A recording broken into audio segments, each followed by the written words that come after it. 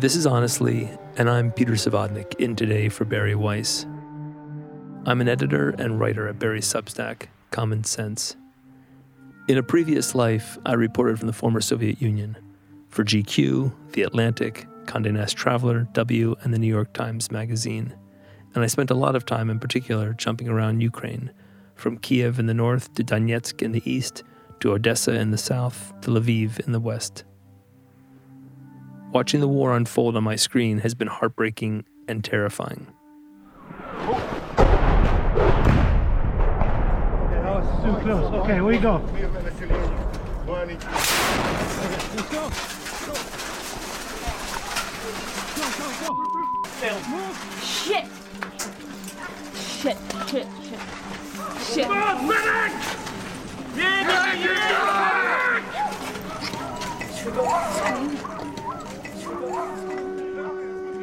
Right now, the U.S. is being asked by the leader of Ukraine to join together with their allies and enforce a no-fly zone over their country to save innocent lives from slaughter and help Ukrainians win a war they seem likely to lose otherwise. I said, if you cannot shut the sky now, then give us the timeline. When will you do it? If you now cannot provide the timeline, tell us how many people have to die. The United States has refused to do this. NATO has refused to do this. Basically, a no-fly zone, if people understood what it means World War III. Why? The conventional wisdom in Washington seems to be that imposing a no-fly zone over Ukraine amounts to crossing the Rubicon, moving from a war of words to a war. I think we need to be clear that we are not going to go to war with Russia. That would be the beginning of World War III. It would drag all of Europe into a much broader war. This was what we spent decades trying to avoid, a confrontation between the two nuclear superpowers. No one wants that, but no one also seems to be able to agree on how best to proceed. In the meantime, millions of Ukrainians are fleeing their homes. Hundreds, if not thousands, have died. Cities are being razed, and the old geopolitical order, what we used to call the post-Cold War era, is coming to a close. I've been trying to figure out how that happened, and more importantly, how we get out of this without destroying the human race. So today, I invited on two great thinkers to help us unpack all of this. Eli Lake is a journalist who's covered national security for several outlets and is currently a contributor to Commentary Magazine and a fellow at the Clement Centers for National Security at the University of Texas at Austin. Damir Murasic is a senior fellow at the Europe Center at the Atlantic Council and co-founder of the Wisdom of Crowds with Shadi Hamid.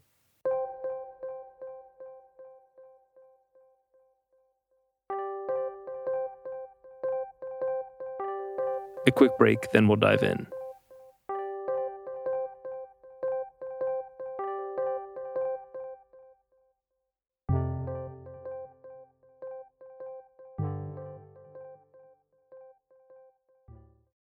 Whether you're selling a little or selling a lot, Shopify helps you do it. Shopify is the global commerce platform that helps you sell at every stage of your business. From the launch stage to the real-world storefront stage to the millionth order stage, Shopify is there to help you grow. Whether you're selling scented candles or cell phone cases, Shopify helps you sell everywhere, from their all-in-one e-commerce platform to their in-person POS system.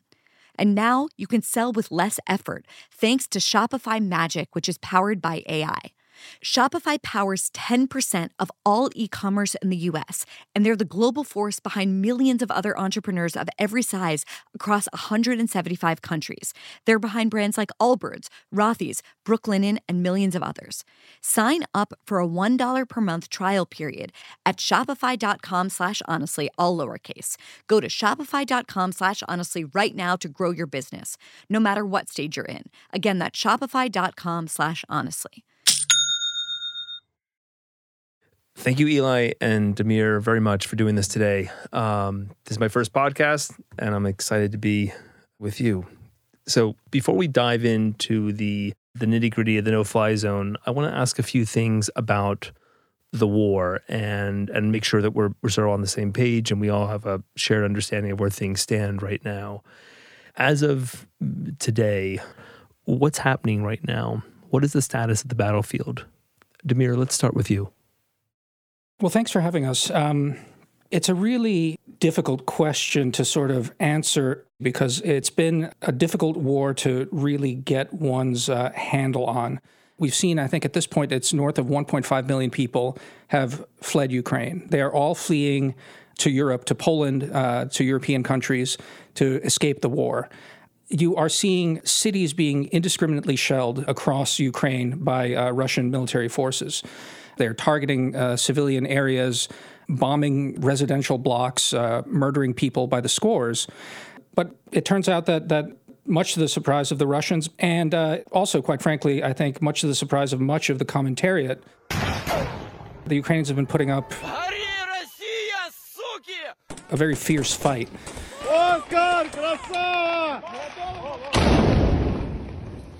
There's been a lot of footage of Russian tanks getting blown up, airplanes getting downed, and a lot of evidence of a remarkable resistance.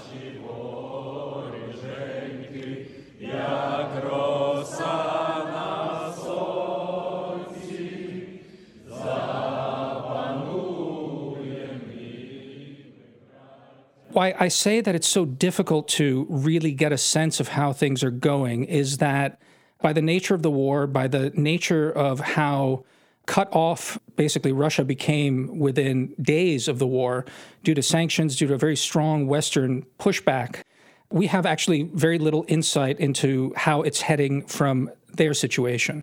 Despite the fact that it hasn't gone as well as Vladimir Putin had hoped when he launched this war, it doesn't seem to be letting up at all. Eli, is there anything you would add to that? I largely agree. I do think that we can surmise from a couple of things about the state of the Russian assault. One is that I believe that Vladimir Putin over the weekend said that he was going to be conscripting people who had been arrested in protests for the war, and that he is now relying on conscripts after the initial force is now, I think, fully entered into Ukraine. And that means that you will have even less well-trained Russian soldiers with less of a motivation to fight. And the other point is that there have been some credible reports that senior officers, including generals, have been sent to the front lines for morale purposes to try to buck up Russian forces, which is also a sign that the Russians who are fighting this war on the ground were not told that they were going to be invading Ukraine to conquer it, as opposed to a military exercise or establish a sort of zone in and around the Donbass. So these are, I think, hopeful signs from my perspective, because I'd like to see the Ukrainians repel this invasion. But I think it also reveals that the Russian planning has not been good at all.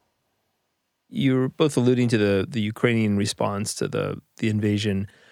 We see it a lot in the media and social media of these sort of David and Goliath analogies, which I'm a little bit leery of, because I think they play into our desires, or what we want to believe, which is that ultimately David defeats Goliath and the Ukrainians will defeat the Russian invaders. I wonder what you make of that. I'm wary of sort of becoming overly confident that Ukraine will prevail, but I also think that you have to notice at this point that the Russian operation has really so far been a failure. Doesn't mean that they still won't prevail, but this is not going the way that I think anybody thought that Vladimir Putin or the Russian military believed it would go when they launched this war. Yeah, I think that's correct. The David and Goliath thing is important because despite how poorly performing the Russian troops seem to have been, it's important not to underestimate how much of a force imbalance seems to be playing out on the ground. It really is a huge challenge. The other thing to keep in mind is that, and I know this from talking to some Ukrainians, as I understand it, The entire preparation of the Ukrainian military, ever since 2014 when Russia occupied and annexed Crimea, which is in the south of Ukraine, and basically occupied two chunks of two eastern provinces, Donetsk and Luhansk.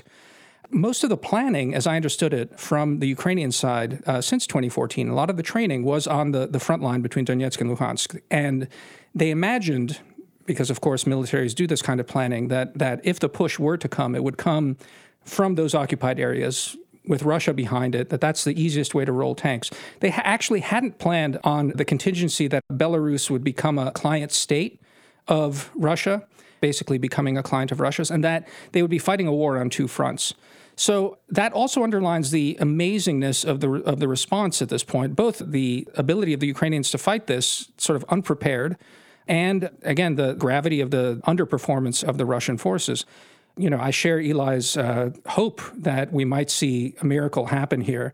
But I do think that, the Pentagon, State Department, everyone's basically planning for the worst at this point, which is that the Ukrainians do get rolled at some point, that the government perhaps collapses, that their repeated attempts to decapitate the Ukrainian government, as Eli said it, and in fact, they are sending assassins into occupied Kyiv to try and find Ukrainian President Zelensky and kill him, that may succeed, that in fact that would then represent a serious setback and a kind of collapse for Ukraine, and are planning in fact to see whether some kind of insurgency can then be sustained in the long term, but not that this would be a David and Goliath story where there's the triumph of the little guy.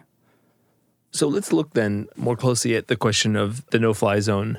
The Ukrainian president, Volodymyr Zelensky, has been begging for something called this no-fly zone. Interview with CBS News last week, he said, quote, "Скільки треба? Скажіть, яка кількість людей повинна взірватися? Скільки треба рук, ніг?" How many legs, arms, heads must be torn off and fly away to finally reach you to make you introduce a no-fly zone? Скільки треба? Кількість, скажіть, я піду, ми будемо рахувати і почекаємо до цього моменту. Before we get into whether this is a good or bad thing, and I know you disagree about that, I'd like to just get some clarity about what a no-fly zone is. Okay, a no-fly zone is a military mission that would require NATO or the U.S. military to attack Russian anti-aircraft batteries on the ground and Russian fighters in the air in order to clear a swath of airspace where Ukrainian airplanes could operate without being harassed or endangered. It's basically a kind of committing to a limited military outcome to basically prevent or remove any kind of dominance from Russia over certain swaths of airspace in Ukraine. Why is Zelensky so laser focused on the no-fly zone? What is it about this that is so important for Ukraine in his eyes? Well, obviously, as people are getting killed, any relief from that would be helpful. Part of what's puzzling about it, though, and it is worth pointing out, is that, in fact, the Russian Air Force has not been all that dominant. They're flying, but so is the Ukrainian Air Force, still is flying over the skies, and the skies are contested at this point.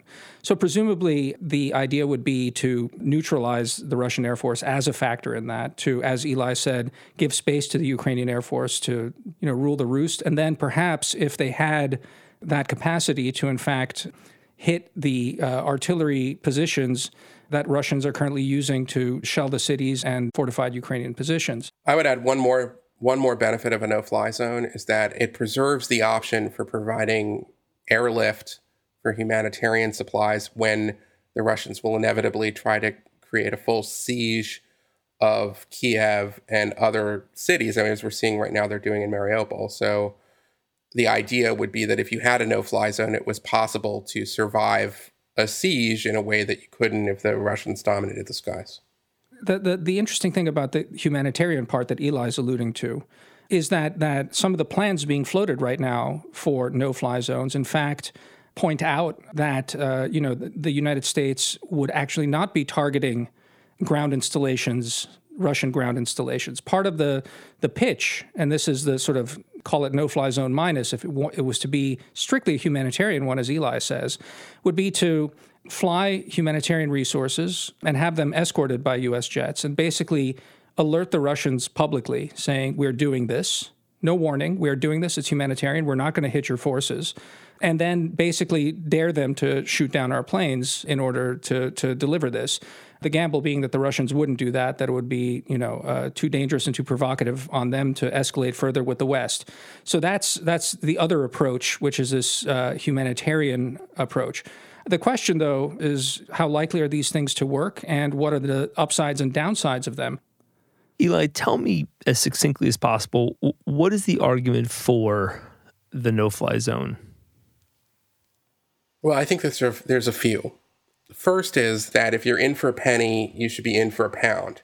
There is a kind of lazy argument that we see from members of Congress and even the administration and even NATO officials, which draws this distinction between entering the war in Ukraine as a combatant versus everything that the West is doing right now. And I think this in some ways depends on, we expect that Vladimir Putin understands that unprecedented sanctions, which basically amount to a kind of financial blockade of his economy, would not be considered an act of war. We should say over the weekend that Vladimir Putin did say that those sanctions were an act of war. It assumes that the arming, supplying, and also providing of targeting intelligence to the Ukrainian military would not be seen as a kind of act of war, or that we are somehow not in the war already. When we hear this sort of, if you want a no-fly zone, then we're going to get World War III, because it's such an incredible escalation, I would say that everything that the West has done up to now has been a kind of new escalation. We're in unfamiliar territory in terms of an escalatory ladder with Russia right now. The other factor here that I think is really important is that when this conflict started almost 2 weeks ago, I largely agreed with the argument that the United States should not commit ground forces to Ukraine and to try to help in every other way. But the Ukrainians have done so much better than I think anybody had expected that they might have a chance to actually deal a humiliating blow and repel the Russian invasion at this point. That is a possibility. If that is a possibility, I do think that the escalatory risks, and they are there's no doubt about it, but the escalatory risks in some ways would be worth it if Russia was beaten back. And it's the final argument I would make is, what is the humanitarian price that we in the free world would be willing to accept? And then is there a kind of threshold which would go past that we would say we have to do something? And I don't see a lot of serious conversations about that. So right now, it's hard to say how many civilian casualties there are, and there's probably 1.5 million refugees. But let's say that Putin kills 100,000 Ukrainian civilians. Let's say Putin assassinates Zelensky. At that point, would we say we can't bear it? That cost is too high. So I want to try to think about think about it in those terms. We're already kind of in the war. What is our threshold? How much suffering, how much misery, how much massacre and catastrophe are we willing to accept before we want to try to prevent it? And the Ukrainians have a real chance maybe to win. And are there things that we can do to very much increase their odds at this point that we're not doing? That's where I'm coming at it from. Good. So let me just make sure I understand exactly. I think I've got it. There are three arguments you've mapped out. One, we're already at war, and pretending that we're not is pretending. Two, the Ukrainians actually have just a chance of winning this thing, and we should help them do that. And then three, what's the humanitarian price that we'll pay, that the world pays, Ukraine pays, for not acting? Damir, what is Eli getting wrong? I'll pick on the first one first, and we can get to the other ones later and sort of talk them out a bit. But I think it is an important thing to be very careful about the question of, are we at war yet? Eli is absolutely right that these sanctions have been unprecedented. It is a remarkable thing that they happened as they did. Quite frankly, everyone in the West was And I mean, even among the leaders who were so galvanized by the brazenness and the shock of the war that they managed to come together and pull together this sanctions package, a crippling set of sanctions against Russia and the Russian economy. And Eli is correct that, if one talks about what is an act of war in a, abstract sort of sense, yes, blockades like this traditionally are what we term acts of war. That said, it is important to be careful about the things that the Russians themselves are saying. Over the weekend, Putin said that what the West is doing is tantamount to an act of war, but he hasn't, in fact, gone so far as to declare war on the broader West.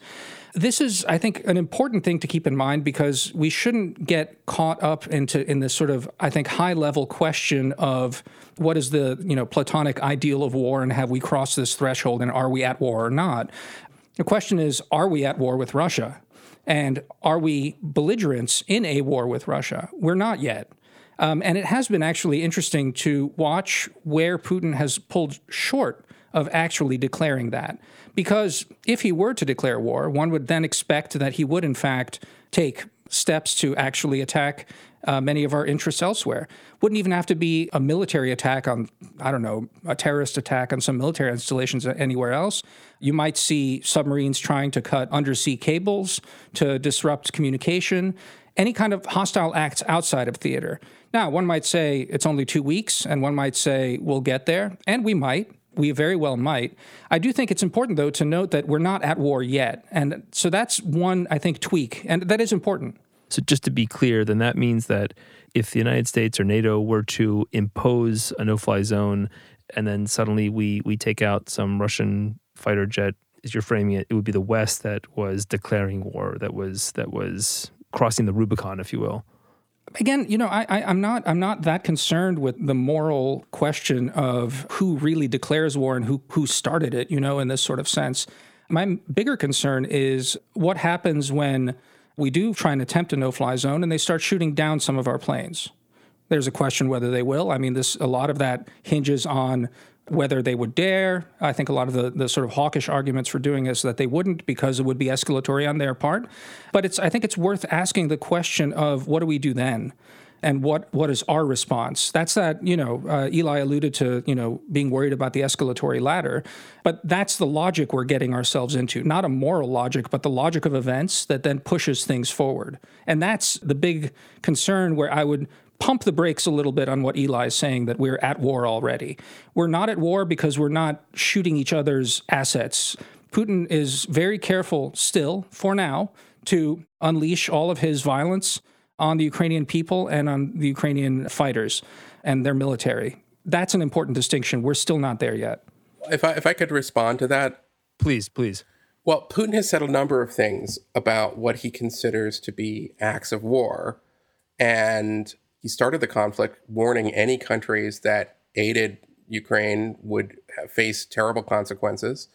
And he twice threatened nuclear response if things got very badly. Now, this was apparently, hopefully, brinksmanship.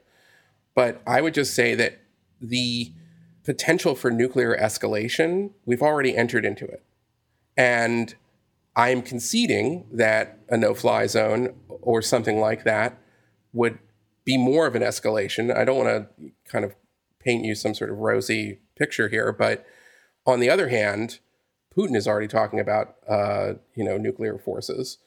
And, I think that his intention is to sort of scare the West into a kind of paralysis at a moment when his military is floundering. And I think we have a chance to really reversed some of the momentum in the wrong direction for the last nearly 20 years.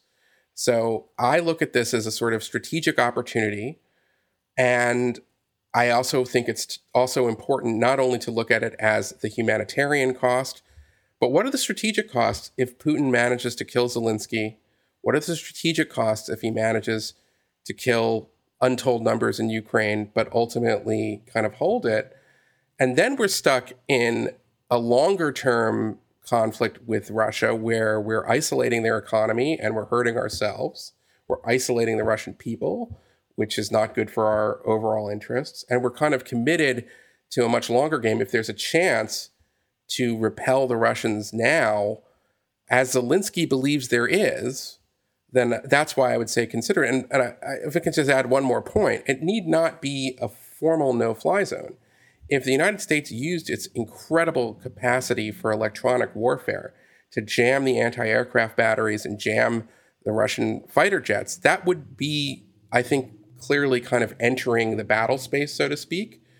But at the same time, if we could accomplish that without physically flying U.S. planes, but it would have the same effect, maybe that's a kind of compromise. But if you can keep the Russians from dominating Ukrainian airspace, that would be a huge advantage tactically and potentially strategically for Ukraine.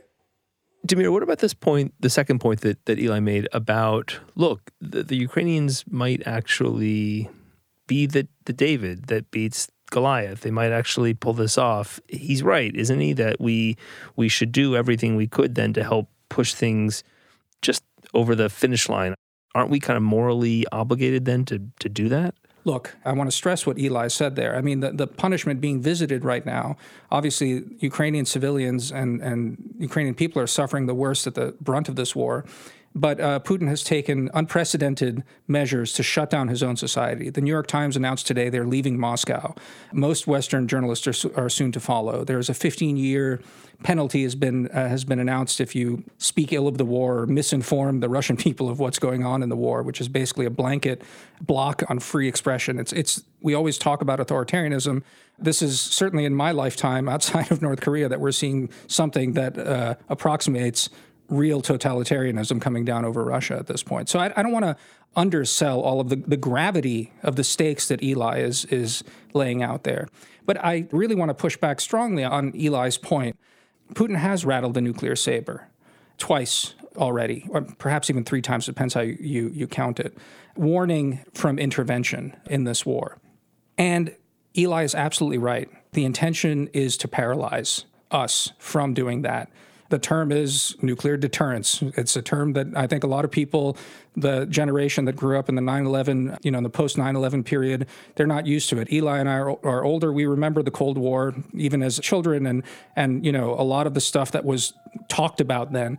We're in a world now where that is a factor. We all assumed that these weapons wouldn't be used and that international relations had entered a different phase.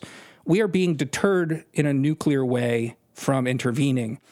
It's fine to say that you don't believe Putin would go there, but I think you have a pretty high bar to bat down that question, that in fact he wouldn't go there. And therefore, what I really want to stress is, again, I'm not minimizing the gravity of the situation we find ourselves in, and I'm not saying this is in any way an easy decision. Well, of course we're not going to do a no-fly zone. What are you, crazy? Wouldn't say that at all. It's a very important question. But this is not something to be all that cavalier about, because even though Russia's conventional armed forces have proven to be second-rate, the Russians do have a credible nuclear deterrent on this. So that's my main sort of pushback on what Eli's saying. If I could just respond to that, we should introduce this concept of tactical nuclear weapons, which is a lower yield and less destructive nuclear weapon that is meant to be used in a battlefield against a battalion of tanks or a military base, as opposed to destroying a city. And here I would just say that we have to assume that President Zelensky is well aware of the potential for tactical nukes to be used. If they were to be used in this war, they would be used in his country. So by asking for a no-fly zone, President Zelensky is accepting the risk of a tactical nuclear attack on his own territory. And to me, because the Ukrainians obviously would have the most to lose, if you have the elected leadership of their government saying we still want the no-fly zone because we believe we could win, that does factor into my thinking about it. Of course, under no circumstances would I want any nuclear weapons, tactical or otherwise, used. But it seems that the Ukrainians are willing to accept that risk, and they're the ones that would pay the highest price if tactical nuclear weapons were used, and they're saying they still want the no-fly zone. So I'm just saying that is just something that I think we have to factor into as we talk about this issue. You're right. Ukrainians would pay the highest cost, but the argument about tactical nuclear weapons is basically, if we commit to a no-fly zone, unless we think that the Russians simply won't engage, that they take us so seriously and feel that they would ultimately find themselves losing in a limited conflict. We're looking at some amount of American casualties. You may say that then we wouldn't escalate and attack ground installations or maybe turn this into a wider regional local war in Ukraine. NATO troops, maybe not ground troops yet, but, air power has its limits. At some point, you need to do more on the ground. And I think we'd hit that limit at some point. At that point, when we're hitting that limit, we're then getting into a kinetic fight basically against the Russian army, which, as I said, we have good reason to believe would go our way. The question then becomes, what does that loss, that kind of rout look like for Putin? Does he then turn his tactical nuclear weapons on, say, NATO ground troops or, battalions or tanks that are on the ground? As it stands right now, they have an edge in that. Now, again, given low yields, perhaps this is survivable and we could just sort of grind it out that way. But given the disparity, it's quite possible if we weren't then willing to escalate from the tactical to the strategic level, which is what you alluded to, that sort of popular understanding of nuclear deterrence, which is we'll blow up your cities. If Putin is really committed to that kind of scorched earth policy, we may not be able to prevail in conventional or sub-strategic nuclear levels. It's that sort of endgame that I think one ought to really play out and be very careful about as one ponders these options.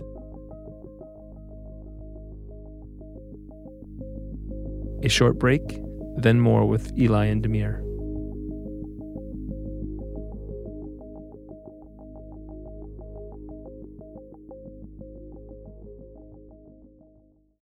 Did you know that Fast Growing Trees is the biggest online nursery in the country?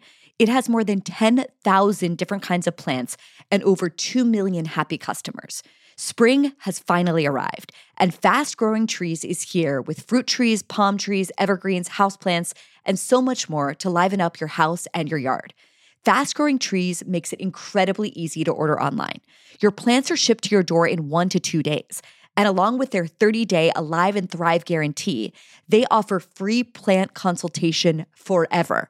So you can grow lemon, avocado, olive, or fig trees inside your home. You'll find the perfect fit for your climate and space, all without having to hire a landscaper or to drive around to nurseries in your area. Fast Growing Trees has plant experts to talk about your soil type, landscape design, plant care, and everything else you might need.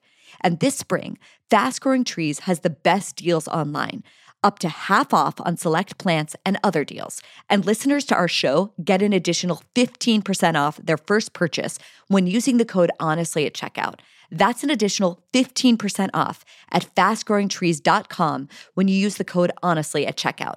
Fastgrowingtrees.com, code HONESTLY. Offer is valid for a limited time. Terms and conditions may apply. Listeners of Honestly have probably heard me talk about Sapir, a quarterly journal edited by my friend and former colleague Bret Stephens, and for good reason. Sapir is home to thoughtful, heterodox analysis on topics we care a lot about on this show: foreign policy, domestic policy, education, the Middle East, and much more. With Israel at war and rising anti-Semitism in the West, including at our most elite universities, Sapir is more important than ever. Its current issue, called Friends and Foes, takes a deep, hard look at the people and principles that we can count on to counteract dangerous cultural and political trends near and far, and those that we can't. I recommend Danielle Haas's article on the human rights establishment. Haas was a senior editor at Human Rights Watch for over a decade, and she offers an intimate, inside view of how human rights NGOs have lost their way and how far they have strayed from their founding missions. Check that essay out, along with the rest of Sapir's current Friends and Foes issue, at sapirjournal.org/honestly. That's SAPIR journal.org/honestly. I'd like to pull back for a moment and think a little bit about the politics surrounding this debate. Eli, tell me, who in Washington supports a no-fly zone? Well, there's a handful of liberal internationalists who just signed an open letter, and they're sort of old foreign policy hands, calling for a humanitarian corridor, which is a modified version of this. Tom Malinowski, a congressman from New Jersey, who for many years was the Washington office director for Human Rights Watch, has argued that it's time to start considering possibility of kind of humanitarian no-fly zone. And of course, Adam Kinzinger, I think another congressman, is Republican, but in the Never Trump variety, is on the January 6th Commission, first broached this idea about a week or so ago. But it doesn't have a lot of support, at least at this point, at least among members of Congress, and certainly the Biden administration has ruled it out. And that's where it stands now. As I sort of said earlier, though, we're going to see far worse images coming out of Ukraine in the next week and months. And would there be some sort of tipping point? And I think that there's two tipping points to watch. One is, could Ukraine really win, combining the kind of economic strangulation of Russia with their home field advantage and the failure to prepare for this invasion and the sorry shape of the conventional Russian military? And I think that you might see more support for such a thing, or at least more support for aggressive steps to help the Ukrainians if we keep thinking that they have a chance to win. And the other is that humanitarian cost. So right now, there isn't a lot of support for it. But, you know, if you see Kyiv turn to rubble and you start seeing the casualty statistics where they assassinate Zelensky, I think that these things can have a kind of emotionally galvanizing effect on Europe and America, and the calculus politically will change. So the politics here seem very strange. On the one hand, we have people like Marco Rubio, hardly a dove, saying that a no-fly zone would, quote, lead to World War III. On the other hand, I don't know if you saw the video, the artists at the Guggenheim in New York, you know, with their paper planes, their protests calling for a no-fly zone. In what parallel crazy universe are we in which Marco Rubio is against a military action that New York City activists or artists who at an earlier era would have like called for like, you know, give peace a chance are supporting? Like it just seems upside down. You characterize Rubio cautioning against doing this, and then, you know, what you might think as sort of anti-war activists and artists advocating for a stronger stance. The reality is we're actually doing a fair bit right now. Right before we went to record, I saw the Polish government announce that they are making their MiGs available. There was one of the plans that was being bandied about was, can we get Russian-made airplanes that are in service in many NATO countries, especially on the eastern flank, former Soviet countries, can we get those to the Ukrainians and have them fight with those planes on their territory? Looks like just now there was some breakthrough there, and the Poles were waiting for some inducement from the U.S., are saying, just take the planes. We're good. We'll figure out the details later. That's a huge step.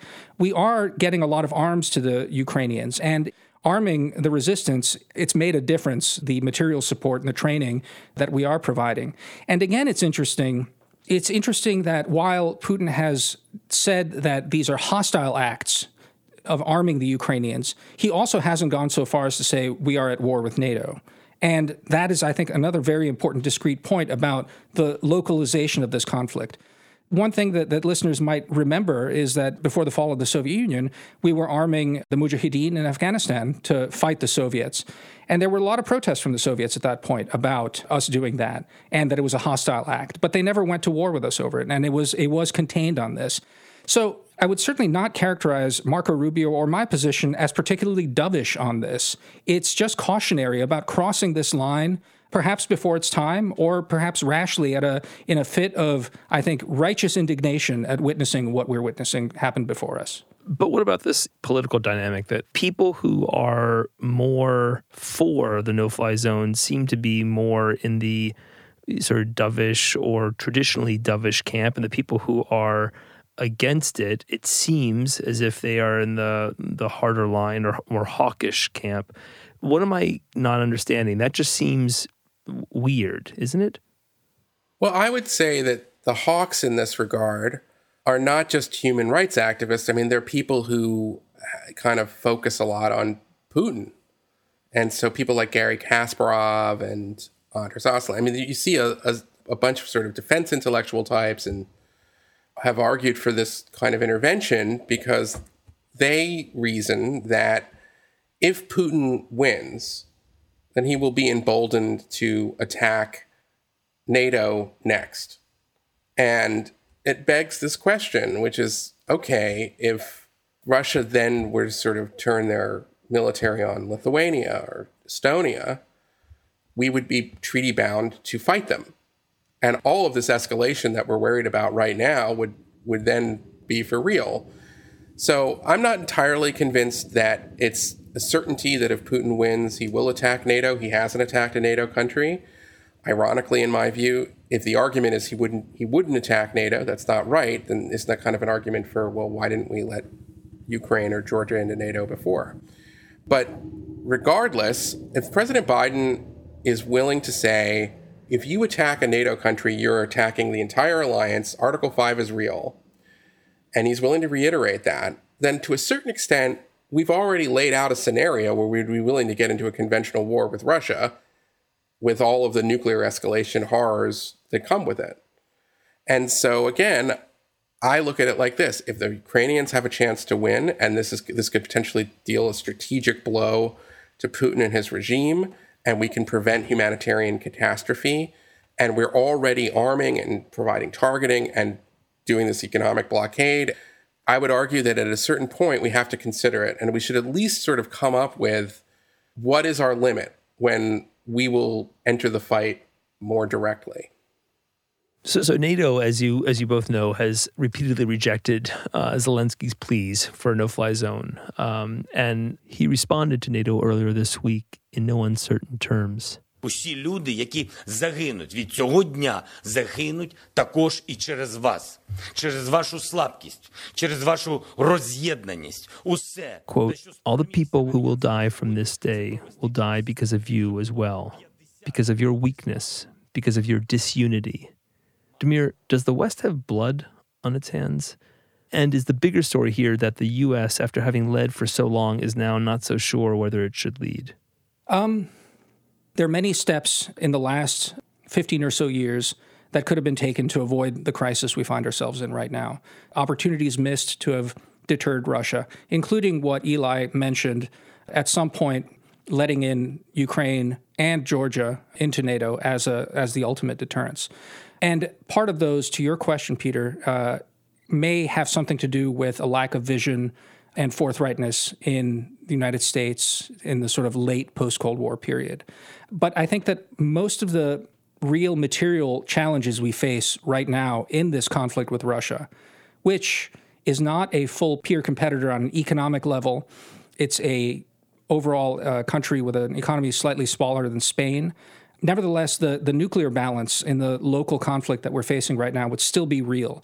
So it's not quite amenable to call it questions of American, determination and sense of purpose in the world at this very point.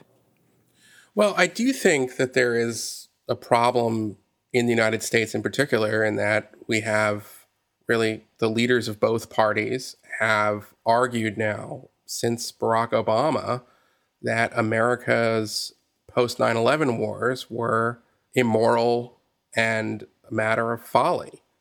And there are certainly many fair criticisms of the war in Iraq and the prosecution of the war in Afghanistan, drone strikes. I'm not arguing that there aren't criticisms that are fair, but I think that in the discourse, it has, we've seen a kind of ascendance on the right and the left of people who believe that American interventions abroad are moral abominations. And that's not true. And we need to regain a basic sense that when it comes to the world and American leadership in the world, we are the best alternative to anything else that's available. And that while we are by no means perfect, many times we fight for the right reasons, and that you cannot compare Russia's rape of Ukraine to the American invasion of Iraq, even though, as I said before, there are plenty of criticisms there. And that we need to kind of regain some of that moral clarity, and that does come from bold leadership.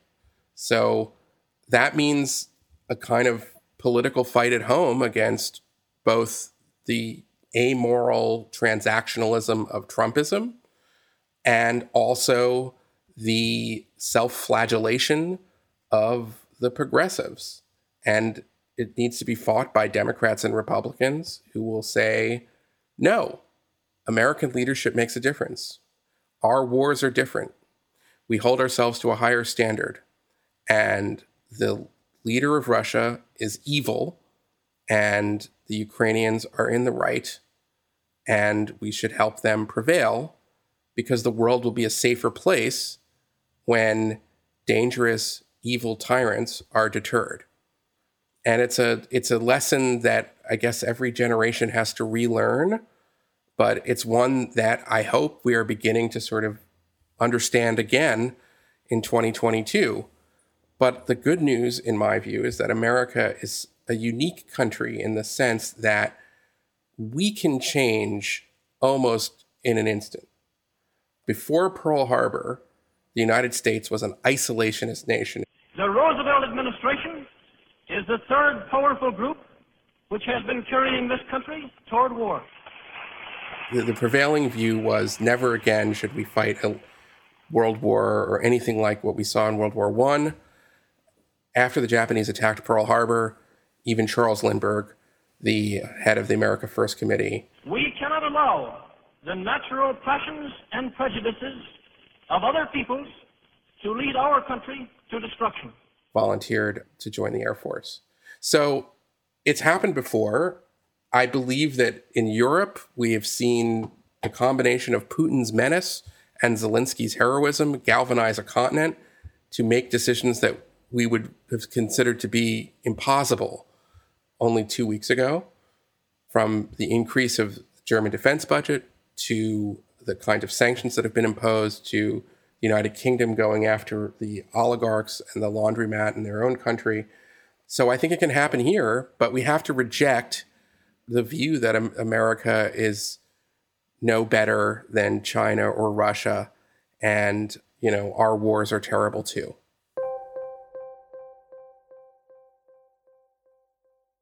Thank you both for taking the time to talk. My pleasure. Thank you. Yeah, thanks. Thank you to Eli Lake and Damir Morasic. You'll soon be able to listen to Eli on his new podcast, The Re-Education with Eli Lake, on the Nebulous Network. And please look out for his essay, The World Has Changed and We Must Change Along With It, in the April print issue of Commentary Magazine. You can catch Damir on his podcast and read his recent essay, The Ugly Truth About No-Fly Zones, both on wisdomofcrowds.live. Thanks for listening, as always. If you want to reach out, you can email us at tips@honestlypod.com, and make sure to subscribe to Common Sense at barryweiss.substack.com. Also, thanks for letting me jump in for today's conversation. Barry will be back with you next time. See you soon.